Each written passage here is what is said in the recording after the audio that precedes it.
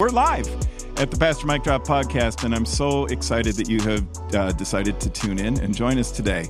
Today, our distinguished panel of pastors and ministers, we are going to be going on a deep dive in a discussion in 1 Timothy from the New Testament and the Song of Solomon from the Old Testament, a saucy poem about love and romance. And 1 Timothy covers all sorts of controversial issues. We're getting a lot of questions this week on church leadership, about the role of women in church leadership, about what the vision is of the church and what it is we're supposed to be. So pull up a chair and grab a Bible and join us for the Pastor Mike Drop podcast today.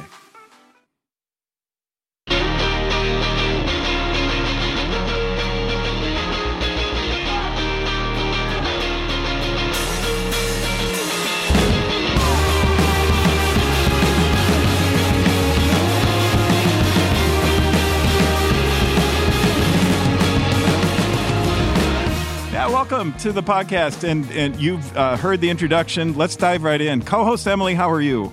How are you? I'm good. Let's introduce our wonderful panel. Yes, we have Pastor Pat from Hope Waukee back. Hi, Pat. Hello. How are things in Waukee? Things are going great. We are excited for a new church year as we start here this next week with Rally Sunday, and excited to see all the family and friends come back. Yeah, it's going to be great. We're gearing up here and at every campus as well. Also, Jamie Richards, Young Adult Revive Minister. Hi, Jamie. Hello. Thanks for having me back today. It's really fun to be here. Glad you're back. You guys have picked a good week to be on. We really do have some saucy, controversial, exciting stuff to cover. And I say that with, some reverence for God's Word, because God's Word's going to point us in the right direction, even though it so frequently gets misinterpreted, misapplied. Let's try to help people with that so we can bring some clarity and some truth to what it is that people hear the Bible says. Let's look at what the Bible actually says. Let's do it. Let's ask some questions. Let's start with some questions. Why don't we just jump right in? Anybody got any questions? Oh, yeah. No, should have saw that coming. Okay, what is Song of Solomon all about? What is it doing in the Bible? And what does it tell us about God's view on his gifts of love, marriage, and sex? Song of Solomon, also called Song of Songs, because that's the first verse. It says, this is Solomon, that's King Solomon, son of David, the wise one. We talked about him last week as a potential author of Ecclesiastes. So now Solomon is writing a poem. We think it's probably Solomon. I should say, I think it's probably Solomon. A lot of scholars are on my team on that. There's others who are like, no, it couldn't be Solomon for all sorts of other reasons. But to me, it's a lot of times the simplest interpretation is the most honest and the truest. And if it says, this is Solomon's Song of Songs, maybe we just take the Bible's word for it. And regardless of it's Solomon or somebody else writing this poem, it's still God's word. It's still in the Bible. And it is a Song of Songs, which is a way of saying it's the best song. It'd be like the poem of poems, the baseball team of baseball teams. It is the best. It is the top. And more wonderful than any other. And then it begins. This is where it gets a little, let's call it saucy, right? Kiss me and kiss me again, for your love is sweeter than wine. How fragrant your cologne. Your name is like its spreading fragrance. No wonder all the young women love you. Take me with you. Come, let's run. The king has brought me into his bedroom. What is this doing in the Bible? I mean, at a certain point, you're like, wait a minute. This is scripture. This is God's word. And it is. There is this piety, this kind of slant on all things religious in God's word that assumes that God is against romance and love and sex and marriage and all these things, or that he has such a very, very narrow view of these things. Song of Songs, Song of Solomon just pushes back on that. It says God not only is for love and romance, God invented it. God's the author of these things. God's the one who just I can't say this slow enough or clearly enough. It's a gift. It's a gift. Now there are boundaries around gifts, and there are ways to use gifts or apply gifts in a way that's hurtful or even abusive or painful, and we see that in a fallen world. We see that in a sinful world. But Song of Solomon is this refreshing reminder that love is this amazing gift. Even by the end of Song of Solomon, it says it raises up such passion in us. It's more important than death. It conjures up all these emotions. It's stunning. It grabs us. It's worth pursuing. And it's not only Solomon writing this about this young woman who loves him. it's also this young woman. In fact, she has more lines than he does. It's her narration about how she's seeking and trying to find him. And other Bible interpreters will say things like, well, this isn't a metaphor or an allegory, or it means, God and his people, and it's the love affair that God has with his people. And that's certainly true. And we find that language in the New Testament between Christ and his bride. Christ is the groom and the church is the bride. But archaeologically, in the last century plus, all sorts of new texts have been found that show similar kinds of love poems that say this is God's gift. So, yeah, this is a gift inside of boundaries, but it is a gift that God wants us to share and get glimpses of heaven. Love is wonderful. I love the word that you used refreshing, that this is a refreshing reminder. And it makes me think of the fruits of the Spirit that we see in the New Testament. What's the very first one that's the fruit of God's Spirit? It's love. And that's not restricted to love of friends and family. That's a love that is all-encompassing in all sorts of relationships and can be expressed in different ways with good boundaries, right? Like love bombing is not a healthy expression of love, so on and so forth. But this is a refreshing example of God's gift of love. I think they're word pictures, aren't they, of what love looks like? Yeah. I always loved when, for years taught the pre-marriage class and 1,200 couples, and you'd always see everybody start blushing when I'd start opening up the scriptures to Song of Songs and say, "Come, come, my lover," and start rapping it.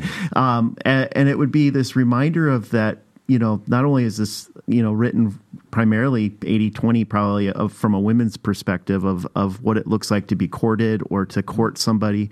So it brings that voice in, which is pretty special, but it also just continues to give you kind of word pictures of God's love, unfailing love for us, and something transcendent that's coming down that we get to experience. But it's also something a little bit larger than what we usually try to envision love to be. It starts to encompass greater things, and that oneness and that vulnerability that is found in marriage. I mean, we always kind of blush at first love or courtship when those first couples or that first few months of courting happen. But then you have those 50-year-olds that live into that, and sometimes it makes you uncomfortable because they're truly one. And this is really about becoming one, and it's a beautiful reminder of that. It is. Two quick things just to kind of put a bow on this for now. One is that if you're reading the imagery, as you said, Pat, it's poetry, and as you said, Jamie, picking up on that word refreshing, as you read this refreshing poetry and you're reading it, you go, is that saying what I think it might be saying? Yes, and probably more. Right. The Bible is going all in on this and saying that this is this full gift, this complete gift. And the second thing is I think we've just inspired a lot of our podcast listeners to do the Old Testament reading for this week. As I read it again this past week, I was like, there's blushing and that kind of part of it too, but that's part of human nature. Right. But there's also this. What a gift. What a wonderful thing to have the gift of love to be able to share with another human being. And that is about as good as life can get this side of heaven. That is a beautiful glimpse of heaven. And we shouldn't ever minimize God's gifts or blush so much from them that we can't. If the church doesn't talk about these things, who will? In a healthy and life-giving way. I think it's important that we do that. Yeah. There's this great story that years ago, as a church, we did a reading of the Bible in the worship center. Yes. And we had volunteers and some staff led. And there is still chatter to this day that Pastor Ben ended up having to be the reader of some of these Song of Songs scriptures into the microphone, into the worship center. And that will make you blush. Yeah. But it's biblical. It's there. We had a reader once at church who read something like this. And after he said, he backed up and he goes, "Don't come after me. I'm just the reader. I'm just the messenger. I'm not the one who's bringing this really kind of very vivid, very blunt kind of poetry to you. I'm just the messenger. Don't shoot the messenger." That's good. But it's all about the presentation. And when you talked about saucy, I kept thinking as a fisherman, there's a bait called saucy swimmers. Oh, there. And it's about the presentation, Yes. And so this gives you a presentation of what love can look like in all of its fullness. Yeah. That's right. So when you write a love poem to your wife, Missy, it can be about fishing bait and saucy swimmers. That's what it's called. Sometimes if you give word pictures to a guy, it helps. I'm going to leave that one completely alone. I'm not going to disagree with it, however. We're going to the New Testament. Thank you, Emily. Yes, let's go. What's different about 1 Timothy compared to all the other New Testament letters we've covered so far in our whole Holy Bible in a Year readings? Jamie, tell us. Okay, this is so fun. We are turning the corner in the New Testament and the Paul letters away from the letters that are just addressed towards churches that were maybe going through conflict or experiencing something. And this is now entering the part of the New Testament called the pastoral letters, where Paul is just writing to pastors. This is like a personal letter to a pastor or to a church planter who's maybe come across some specific circumstances. And so we actually see a lot about Timothy all over the New Testament. It's not just in these letters. We see Timothy in Acts and in other letters that Paul is writing. And so Timothy, there's some things that we know about Timothy that I just think are really interesting. So he's the son of a Gentile man and a Jewish woman. Paul recruited Timothy on his second missionary journey and then took him on his third missionary journey with him, which is really fun. Timothy was most likely with Paul in the winter where Paul wrote Romans from the city of Corinth, which is just kind of fun and fascinating to think about Paul sitting and maybe having some theological chats with Timothy, his trusted companion, as he's writing one of the greatest theological treatises of all time. He references Timothy in one of his letters and says, I have no one else like Timothy. Like Timothy was just, he calls him like his son. So they have a really close relationship, which makes it even maybe weirder that we're reading a letter of Paul to Timothy, but you just really get to see the personal aspect of Paul taking Timothy under his wing and giving him all of his wisdom. So I think that's really a fascinating thing to remember as we're reading through these next few letters. It is. And since it's a pastoral letter, the tone changes just a little bit. I mean, you mentioned that, Jamie, that this isn't a letter to a whole church. It's a letter to Timothy. It's a letter to this young pastor that Paul is mentoring, this young church leader. The word pastor isn't going to be used a whole lot back in this time, but that's how we would see it today. So as it's written to him, it provides a holistic kind of view of what church, not just church leadership, but what the church is supposed to be and what it's supposed to look like and what it is we're supposed to strive for, which ultimately leads to our next question, which is, what is Paul's point? Yeah, what's the whole point of Paul's teaching? Who's missing it? And what's in Paul's purpose statement for us? Yeah, so Paul's just opening up in his letter to Timothy to share about some of the concerns that are taking place in this church, this congregation in Ephesus, but also to help Paul to step into this with the pastor's heart, lead with love, be sincere in it, be compassionate, allow for Christ to be at the center of all your teaching. Don't ruminate or go off of kind of what you think kind of things, but what does the scripture say? What do you know about Christ, and how does that speak into your ministry to this congregation? And so, it's a reminder of what service looks like. It means caring for your neighbor, laying down your life like Christ did, and encouraging Timothy to model all of those things in a sincere way, so that people truly know how to, one, view you and trust you as a leader publicly, but then also you're living out what Christ has done for you. And I think that's at the heart of the point of that for Paul instructing Timothy in the ways of leadership. For sure. Well said, Pat. As Paul writes this to Timothy, it shows us something else. It reveals something else, that there's relationships amongst church leaders. There's relationships amongst members of a church, if it's going to be healthy. Paul is Paul. I mean, he's the one we all know, famous evangelist, missionary, person God chose to write most of the New Testament through. That's quite lofty praise, but to Paul's credit, he stays humble in the midst of that and realizes, but I can't do this alone. I need Timothy. I need Barnabas. I need Peter. We need the whole crew. I need Lydia. I need Phoebe. I need the whole church. We're in this relationally. But part of relationships isn't just being buddies and pals and friends. Part of it is holding each other accountable and saying, for the sake of what God is seeking to do through this body, through this community, through this church, we need to hold each other accountable. We need to tell each other, speak of truth and love, as Paul puts it in Ephesians. We need to say that. And so Paul is going to name names even in saying, hey, there's two people here who weren't doing it the right way. Pat, as you said, And I'm just going to paraphrase, but Paul's saying to Timothy, here's a corrective that'll keep you focused on the right things. Focus on those things that are important. Focus on Jesus. Focus on the cross. Here's the actual literal words. The purpose of my instruction, this is verse 5 of 1 Timothy 1. Paul writes to Timothy, the purpose of my instruction is that all believers would be filled with love that comes from a pure heart, a clear conscience, and genuine faith. But some people have missed this whole point. They've turned away from these things and spend their time in meaningless discussions that lead to divisions and arguments and controversies. And that theme is going to keep popping up throughout the rest of 1 Timothy, is because he's writing about the church in Ephesus. Paul had sent Timothy to Ephesus to correct their false teaching. You have to hold them accountable. Otherwise, the church derails and it becomes this thing that isn't Christ-centered anymore. Now it could be pastor-centered, or it could be whatever the opinion of the congregational base is, or it's based on votes of the congregation. That's what we're all about. And Paul's saying, no. It has to be about Christ. It has to be centered in him. And that leads to a pure heart. That leads to a clear conscience. So let's purify the church, Paul's saying, in Ephesus that has gone off the rails. And let's clarify God's word for them. Clear minds, pure hearts. Purity doesn't mean you don't do anything wrong.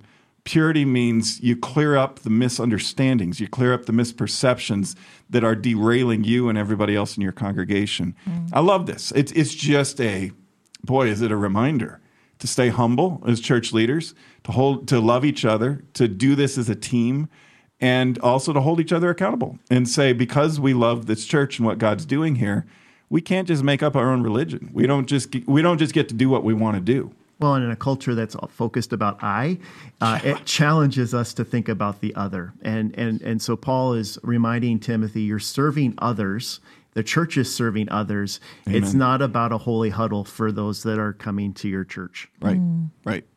That's good. There's false teaching on food. There's false teaching on marriage. There's false teaching on all these things. And Paul's saying, Timothy, you can't stand for that.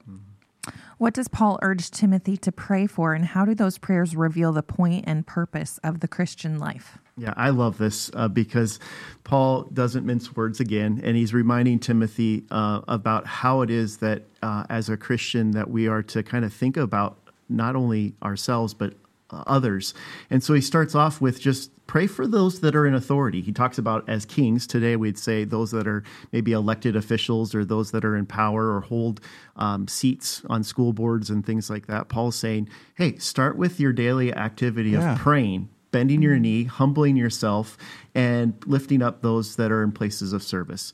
And I think that's a powerful thing. He's also saying, hey, pray for peace. Hey, this world has a lot of conflict in it. This world has a lot of pain in it. People move in sin.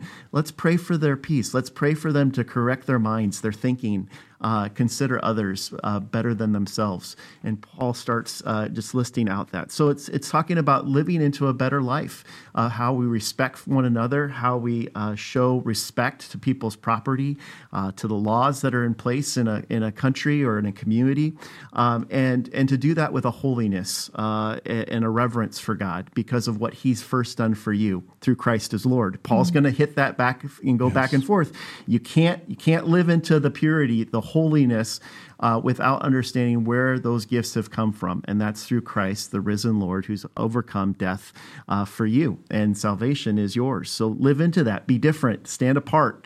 Don't be someone who can not stand in front of a community and not be blameless. Mm-hmm. Yeah, for sure. That the prayer that Paul is encouraging Timothy and all church leaders to do also reveals and leads to mission. Mm-hmm. So look at, I love this. This is one of, I just think it's so, well, let's get back to the question before. It's purifying and clarifying. Mm-hmm. As a church leader, we're all church leaders, all four of us sitting at this table. A lot of people listening are church leaders.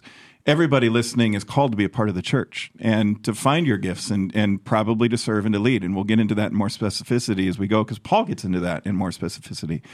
But look at the movement of Paul. Pray this way, as you said, Pat, for leaders, for kings and all who are in authority. This is verse 2 of chapter 2. So that we can live in peace, as you said, Pat. We can live peaceful and quiet lives marked by godliness and dignity. There's all sorts of things that come there. One is Paul isn't saying pray for these governing leaders for some sort of political edge or angle. He's saying pray for them because that's what Christians do. We pray, and we love our enemies too. That doesn't mean we have to agree with them. That doesn't mean we have to endorse them or say what they're doing is okay. But we pray for them as people. We pray for them as human beings, and we also pray that God will get a hold of them so that our world, our nations, our states, our counties, our cities will be more peace-filled, will be more full. That's one thing, but then he goes on and it gets even better. The other thing about this is if we're praying for them, because those things can get in the way of what we're really supposed to be about as the church. He says in verse 3, this is good and pleases God our Savior. Verse 4 is one of my favorites, who wants everyone to be saved and to understand the truth. Wow. Does the Bible just tell us that God wants everyone to be saved, that he isn't some ruthless judge up in heaven who's saying, well, these are the people that I like and these are the people I don't. These people are going to go to heaven and these people are going to go to hell. It is God's will. It is God's desire in the Greek, his passion, that everyone would be saved. And he's calling us. And so Paul's reminding Timothy, he's calling you, pastor. He's calling you, church leaders. He's calling you to make sure you keep your eye on the ball. The point is, don't get in the way. Purify, clarify, peace. Those key words keep coming up because the goal is salvation for all. The goal is that heaven will be more crowded. The goal is not, hey, we don't like these governing leaders. We like these better. That's what the church should be all about. Paul doesn't go there at all. He says, pray for them so that'll give you peace and that'll give our world peace so that we can do what we're supposed to do, which is even more eternally important. Yeah, and I love verse 8, which is the prayer. I want people everywhere to lift up holy hands in prayer without anger or, other words, arguing, trying to prove you're right. Instead of like just allowing for God to work through our love for one another and for working towards a common desire, which is his love. Yeah, and I don't know about you guys, but when I pray for somebody that I disagree with, my heart usually becomes more empathetic. A little softer. Yes, a little softer. I begin to see things that are going on in their life, maybe that I didn't realize before. It becomes less agenda-driven and more love-driven. And I think that's what Paul and Timothy know here, right? Yeah, that's the peace, right? Yes. Jesus didn't politely suggest, hey, here's an idea. Here's a tip for a little better life. You know, I get so annoyed when preachers and teachers of the word say, here's some tips, to have a little stress-free life. It's so much deeper than that. Jesus doesn't politely suggest, he commands, love your enemies, pray for those who persecute you. Don't pray that they get zapped by lightning. Pray that God actually blesses them. Because one, it can bless them, but two, and maybe two is more important than one, it'll change your heart. It'll get you in a purified, clarified lane. Because so much of the noise in our world is pulling us out of those lanes into, hey, what it's really all about is controversy. And Pat, you lifted up that verse. Free from anger and controversy is what Paul's saying the church should be focused on for the sake of mission, for the sake of doing something eternally more important, and that's leading people to salvation through faith in Jesus Christ. And Paul will later in 2 Timothy, I'm jumping ahead a little bit, he talks about not having a spirit of timidity or holding back, but go in power, go in love, and go with like your full mind, be of sound mind or self-discipline. But so he's not saying you have to do this without any gloves on, but also do it out of the right motivation. Exactly. That's great. Well said. How can we make sense of Paul's encouragement for women to be submissive to men? This is a big one. Wait, it says what? No. So surprise. 1 Timothy chapter 2, and we've been getting a lot of questions on this for good reason. Let's jump right into it. Some read this, and Paul's pretty blunt. He's saying, hey, women, don't speak in church. Let's back up a little bit. This is the same Paul who appointed a woman named Phoebe, a woman named Junia, a woman named Priscilla, a woman named Lydia, and others to lead and to be really to serve the same role he's calling Timothy to serve, to pastor, to be the leader of a church in a particular place where Paul probably helped start it as a missionary. So is Paul talking out of both sides of his mouth where he says, if the temperature's right, I'll just say, hey, women in these places can be the leaders and the pastors and the overseers. But over here where there's a little more, maybe there's some issues, then they can't, and that means nobody can, which is the way it so often gets misinterpreted. There are three classic ways to read 1 Timothy chapter 2, verses 9 to 15. One is to say that Paul is saying women ought not to teach and they ought not to lead, period, anywhere, universal law. That doesn't hold water because he said, Priscilla, Phoebe, Junia, Lydia, on and on and on. You are leaders in the churches that Christ has started through me, and he appoints them. So Paul doesn't do that anywhere else. He doesn't contradict himself like that. So a serious Bible reader, let's just take the Bible for what it says, but not just in these verses. Let's line these verses up with the rest of the same author, Paul's, writing about women in leadership in church. And Paul is doing some radical things. So the first view is women shouldn't teach or lead in a church, and then they'll proof text, meaning I'll pull a verse out of 1 Timothy 2, and I'll say, see, Paul said you shouldn't do this, and so therefore that's it. But you got to read the rest of the story. The second view is to say, well, if you read on a little bit, it kind of looks like if these women are trained to be teachers, they can teach, and they can preach, and they can publicly proclaim, but they can't lead. Because Paul's still kind of making it clear that they're really messing things up in the church in Ephesus. Third thing is that Paul is writing this for the church in Ephesus. And the leader of that church in Ephesus right now is Timothy, and he's advising Timothy and counseling Timothy. That's actually the context into which this letter is written. He's saying, Timothy, you've got an issue with women in Ephesus. They're gossiping. They're showing up wearing fancy clothes and making other women feel inferior who can't afford those clothes. They're being snooty. They're spreading false teaching from their husbands and others that is the stuff I'm writing about all throughout this letter that I don't want. And Paul is identifying. He's saying a big part of the problem is these women in the church in Ephesus. They should be silent. They shouldn't teach. They shouldn't lead. They shouldn't be allowed. I'm telling you, that's not going to happen in the church in Ephesus. That's the only biblical explanation that holds true all throughout all of the Pauline letters. It's the only. I'm not saying pretend Paul didn't say this. I'm saying let's just acknowledge he absolutely said this. Should the women in the church in Ephesus be quiet? Yes. Should the men, he's also saying, be quiet, who are teaching this false stuff? Yes, he absolutely is saying that. The verse right before, it's shorter, but he's hitting that too, saying the men who are doing this false teaching should zip the lip. But so should these women who are doing all these things that are distracting the church from mission and what we're supposed to be about. That needs to be applied faithfully and not in some sort of willy-nilly proof texting way where we just pull it out, slap it on the 21st century church and say, therefore, Jamie, gee, we didn't know, I guess now, or Emily, we didn't know. You guys can't be leaders in the church anymore. Where would this church be if you guys weren't leaders? The Spirit has gifted you. You have been called. You certainly qualify, and you qualify for Paul. One more thing, because I'm on a roll.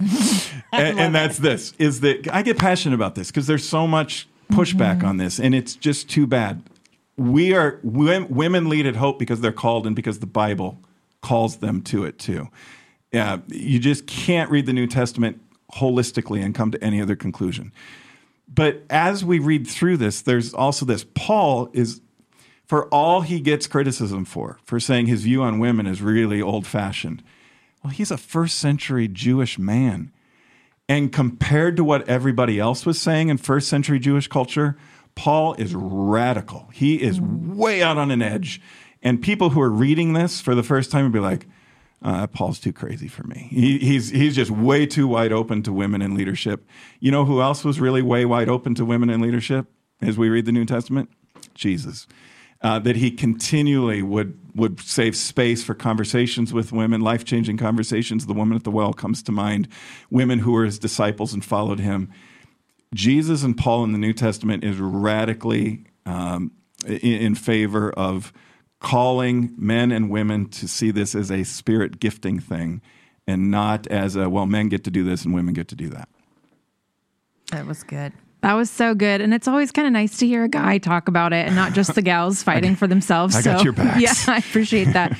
I have a little bit of some Greek word nerd things. Oh, go. That's even better. But I also just have a fun story to share about all of that. One time, some friends, two separately, good friends of mine who were both gals, set me up on a date with a guy that they both mutually knew. And they were like, Jamie, you just really need to go out on a date with this guy. They'd been talking about it for literally years. And I was like, oh, I don't care, whatever, make it happen. I don't care. I literally don't care.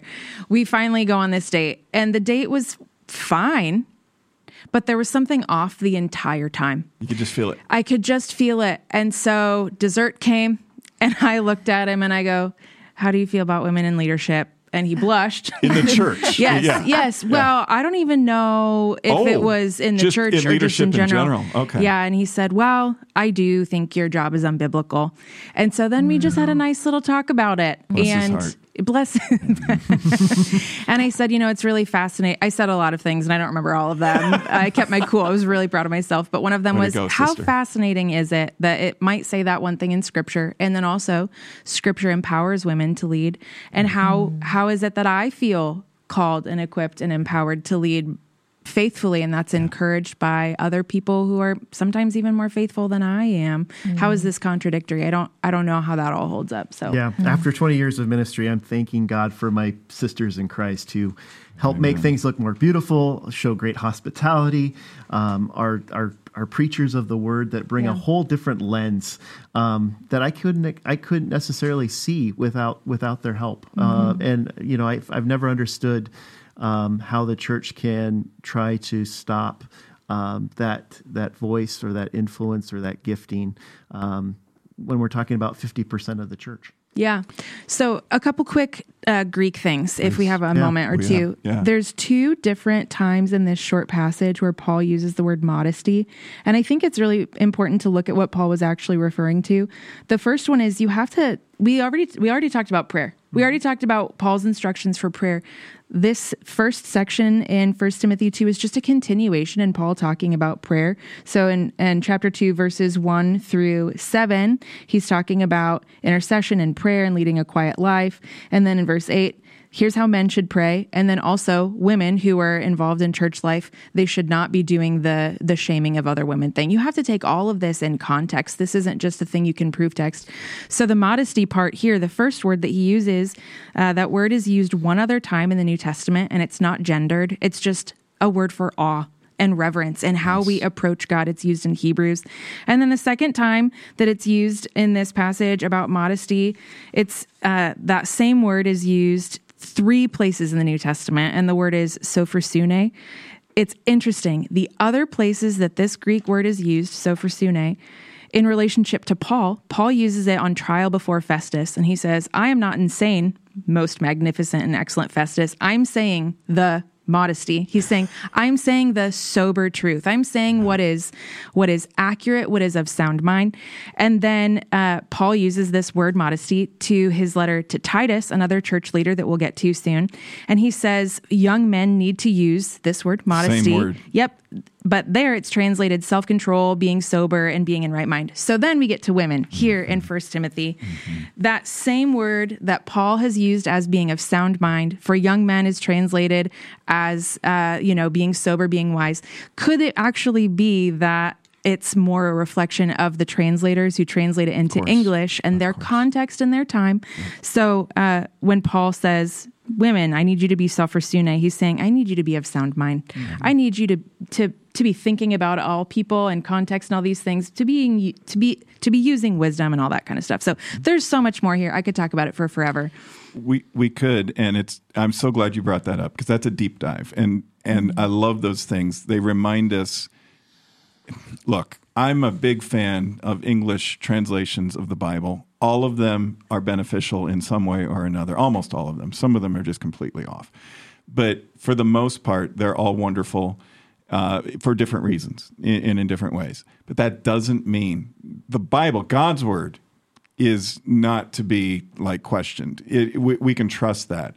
But sometimes when we interpret from the original text into our English or any other language, we might miss a beat or two. And we just have to acknowledge that doesn't diminish the authority of Scripture. It's just more honest. And it says, that's why it's good to have teachers. That's why it's good to have people who can study the Greek like you can, who are seminary graduates like you are, Jamie, who have been trained and taught how to do this, which Paul is saying to Timothy is really important too. He's still, Paul ultimately is a guy of grace. He's still ultimately holding out hope for these women, saying, maybe if you teach them, what God's Word really says, instead of what it's been interpreted to say in that church in Ephesus at this time. Not only can we save the church in Ephesus, but we can also they can turn around, because Paul knows if God can use someone like me, who was breathing threats against Christians and persecuting them more than anybody else, and he can turn me around, he could certainly turn these men and women in Ephesus who are involved in this false teaching. Last word on this for now. Acts chapter 2, which we read several weeks, if not months ago, as we read through the whole Holy Bible together, says, in the last days, this is the birthday of the church, Acts chapter 2, verse 17, I'll pour out my spirit upon all people. Your sons and daughters will prophesy, not just sons.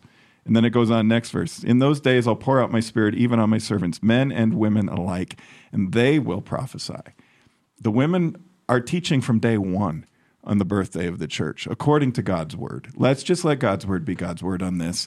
And if it challenges you, we understand the traditions and the pieties, and we understand there are people who are going to disagree on these things.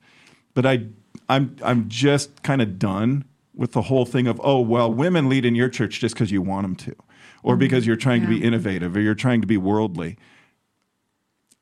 Baloney. That is just not the word. That is not why. It's because we truly believe, when you read through Scripture, that there's no other place to land but that third classic view, which is Paul is saying women in this particular context can't teach because they're distracting the church and they're leading them into heresies. What can we learn from 1 Timothy chapter 3, verses 1 through 13 about the prerequisites for a church leader and a deacon? This one gets misapplied too. I'm on a roll today. Do you want to kick this one off? You go. Okay, then you can clean up, kick up. I won't clean up. I'll just add two. Yeah. It's interesting. We have an institutionalized church here in the United States with a lot of different roles, but those were not necessarily the same roles that existed in the first century as the church was really getting going. And so, but that aside, there are still requirements for what it looks like to be a leader, to what it looks like to be someone who, as Timothy says, or as Paul says to Timothy, is above reproach. Mm-hmm. And so there's a lot of words that Paul uses here. And I just took a look at some of the Greek words, right? Like to be temperate, he means to just be sober, to be watchful, and not just sober in terms of wine, but to be of sober mind, to be calm, cool, and collected, to be dispassionate. Oh man, we could talk about church leaders being dispassionate. It's okay to be passionate about some things, but to keep, like as our core value is around hope, Jesus' life, and everything else is details. Let's keep things in their correct order. So I think about with this list that people can read about in Timothy. Think of the good bosses that you've had in your life. And then think about the bosses that you had a really hard time with. The thing that probably was most in common with the good bosses that we had is that they were really kind, that they were really empathetic people, that they looked out not only for their interests, but for the interests of other people. Yeah. There's the phrase, people don't leave bad jobs, they leave bad bosses. Right. What Paul is saying to Timothy here is like, hey, if to be a good boss, here's the kind of person and the qualifications that we're looking for. So those are some of the things that stood out to me when I was reading about it. Yeah, it matters. It matters who leads in a church, and churches should take that seriously. And we do here. I know most churches do on some level or another. It's interesting to dive, you mentioned the Greek on the question before, Jamie. It's interesting to look at the Greek here. So there is a little bit of a distinction, and I think it's important. And there's a little bit of a different list. There's some things that these two lists have in common, because Paul says when it comes to who can be a church leader, that's an unfortunate English translation. Mm-hmm. Because the way that gets applied then is we say, well, to be a church leader on any level whatsoever in a church, according to the Bible, you have to be able to check all these boxes. You have to follow this whole list. But actually what it says in the first part is if someone aspires, either your translation could say a church leader, an elder, something else. The Greek word is actually episkopos, which means bishop, which means the top leader of a whole church. It really is an individual, not a whole team of people. It's probably one person. And so Paul's saying this to Timothy. Why? Well, you're the bishop right now, Timothy. You're the another way to put it is overseer, or I like this. A literal translation of episkopos is superintendent. Mm-hmm. So think of a school system. Mm-hmm. There's one. So this person has a special list. Mm-hmm. This person in addition to all the other things, I proofed it out. I compared lists. And here's the things that are distinctive for the superintendent of a church, the top leader.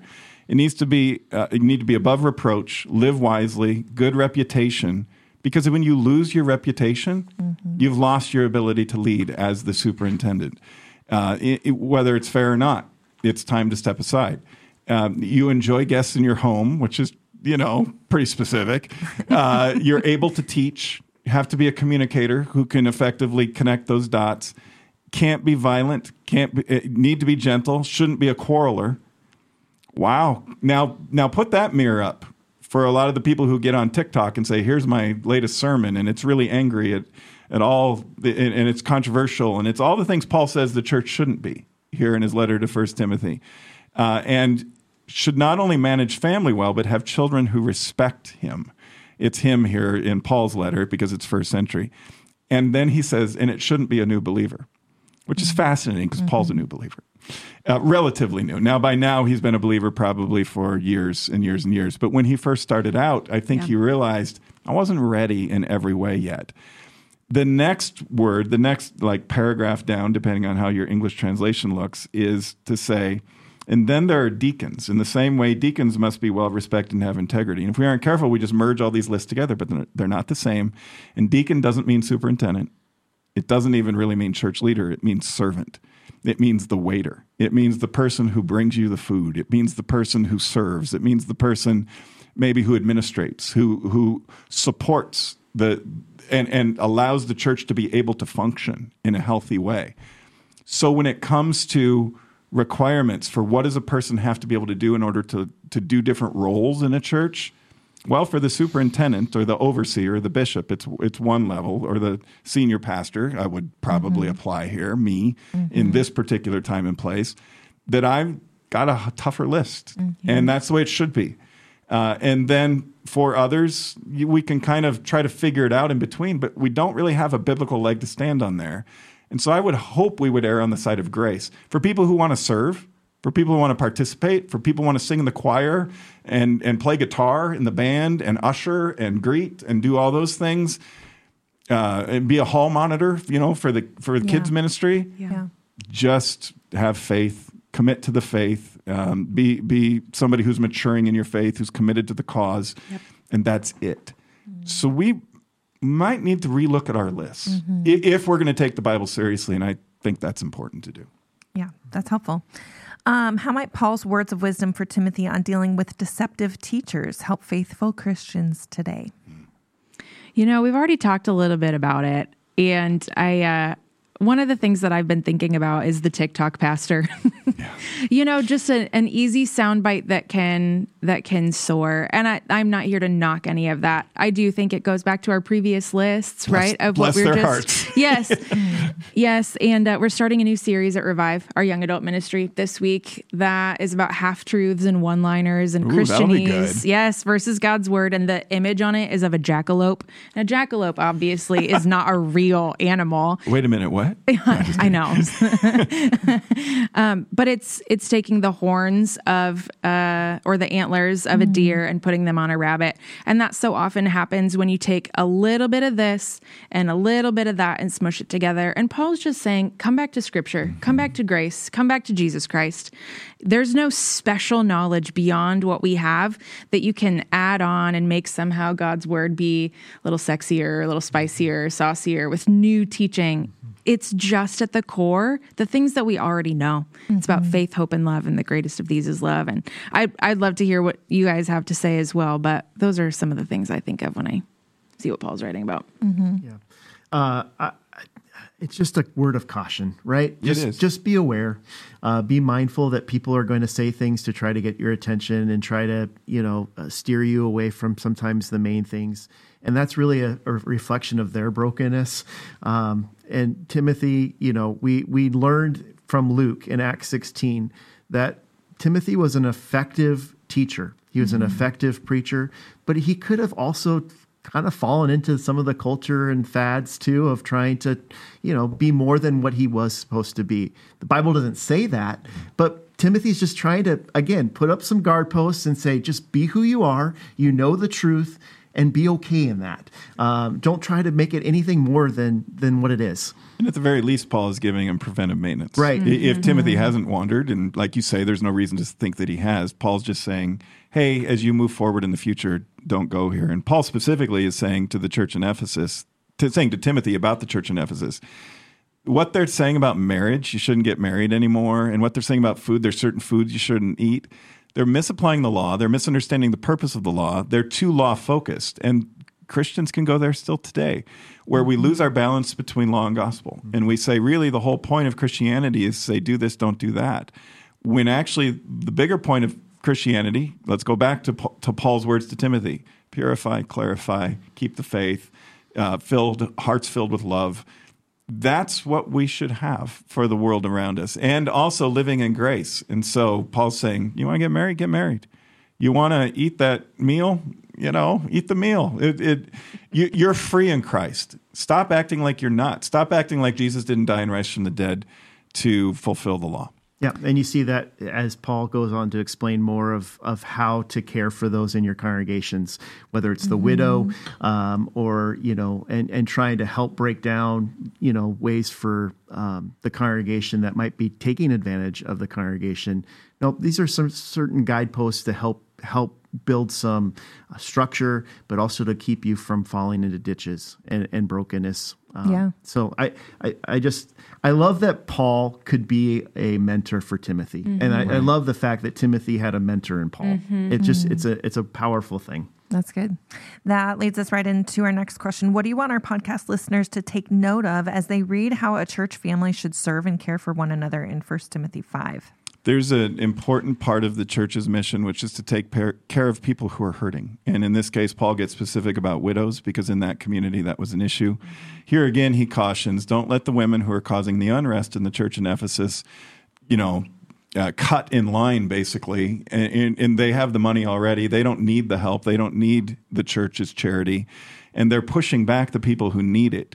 And Paul's no love lost right now for these folks. And so he's saying, let's turn that line back around and get the people who need it the most up to the front of the line. And the people who don't need it don't need to even be in the line at all. And he's saying, when it comes to church family matters, let's rely on grace and let's live knowing that even if people don't notice the good that we're doing, that one day it'll be revealed. I find that fascinating, Paul's words here, and kind of important for us to hear. Even if we don't get credit for the stuff we're doing as Christians or as churches, we are. God sees it all. Yep. And that also means God sees the other stuff too. God sees the bad motives, the sinfulness, the selfishness, the pride, the ego. And Paul's reminding Timothy, God knows, God sees. You're going to get all the credit you deserve for these things in heaven. When it's all said and done, and or it'll be revealed, which is just a real sobering reminder. I don't get away with anything. None of us do. It will all, in the kingdom to come, which is way longer than this world, it all gets revealed. So maybe we should start living that way now, knowing, hey, if my motives aren't good, that people are going to see that someday. Sleeping well at night, I think, has a lot to do with this too. Being able to say, well, I tried, never perfectly. We're all sinners in need of a Savior. But I tried the best I could with my heart in the right place to do the right thing based on what I knew at the time. Yeah. And that's a good way to live. Yeah. Last question. What's wrong with loving money and living for wealth, according to 1 Timothy 6? And what's a better and more rewarding goal for us to strive for in life? Yeah, I don't think Paul has anything negative to say about money, but he does put it in the context of verse 6 of that verse. He says, yet true godliness with contentment is great wealth. And so for Paul, it's going back to the cross. What does the cross stand for? It means salvation. It means that your sins have been taken care of. You're getting more than you ever deserve. And the fact that you're going to overcome death because of what Christ has done. So, in view of that, be content. Don't strive after what, again, another way of thinking about this is in our 2 Thessalonians from last week. The Thessalonians were focused on the second coming of Jesus, and they were so focused that they were forgetting their neighbor. They were forgetting about how to live into the day, realizing that they had received everything. They didn't want to miss Jesus coming back. You're not going to miss him. But where do you put your true treasure? And Paul's just warning you to not put your hope in things that aren't going to go with you. And he says this in verse 7, after all, we brought nothing with us when we came into this world, and we can't take anything with us when we leave it. So if you have enough food and clothing, let's be content. And so Paul is just saying, hey, where's your motivation? Where's your hope? If you're going to be hoping for your child to be a D1 athlete, you might be disappointed. If you're hoping to live in that 4-bedroom, picket fence house, at some point that could disappear. And so Paul's just reminding Timothy, but also for Timothy to remind the church, that we need to be focused on the cross. Put your hope in well-placed things, because some of the things that you are living for here on earth as motivation may not be the right motivators. Yeah, that's good. Live for eternal things. Don't just don't live for the temporal. It's so well said. Paul's language here too doesn't need a whole lot more interpretation than what you just said. I just encourage people to read it again, because we live in a world that is a little money obsessed, or a lot money obsessed, depending on where we're at on that spectrum. Very few of us are like, oh, who cares at all in our culture. Very few cultures, very few pockets of Americana are at a place where they're like, money doesn't matter. And, in a children's sermon, that's the answer. But the way we live says something different. And the things that we get most passionate about say something different. But Paul's words are just so blatant. Doesn't hurt to hear them again. People who long to be rich fall into temptation and are trapped by many foolish and harmful desires that plunge them into ruin and destruction. Paul's not anti-money. He's anti-ruin and destruction.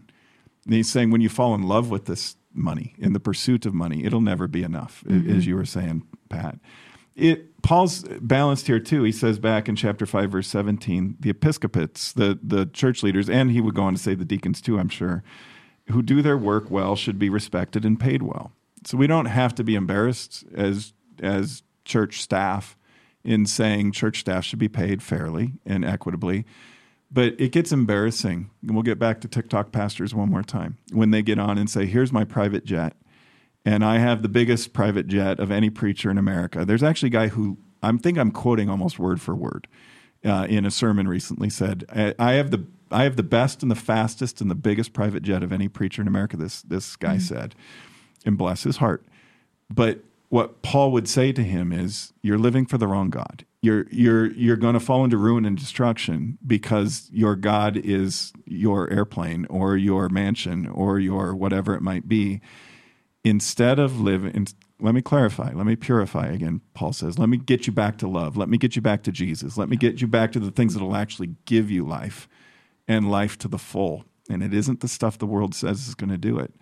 And preachers aren't immune from it either, and church workers, and neither are any of you who are listening.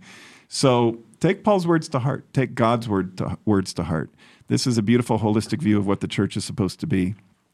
We covered a lot of ground here today. We sure did. Yeah, that was a lot of fun. Thanks, Pat. Good. Thanks, Jamie. Emily, as always, thank you so much for keeping us on track and for your insights as well. Thanks to all of you for tuning in. We will see you next week on the podcast, and this weekend, come and worship at any of our campuses or locations. And the young adults at Revive on Thursdays at 7. All right, we'll see you next week. God loves you, so do we. Thanks for joining us today. Please make sure to like and subscribe on your favorite platform, and we'll see you next time.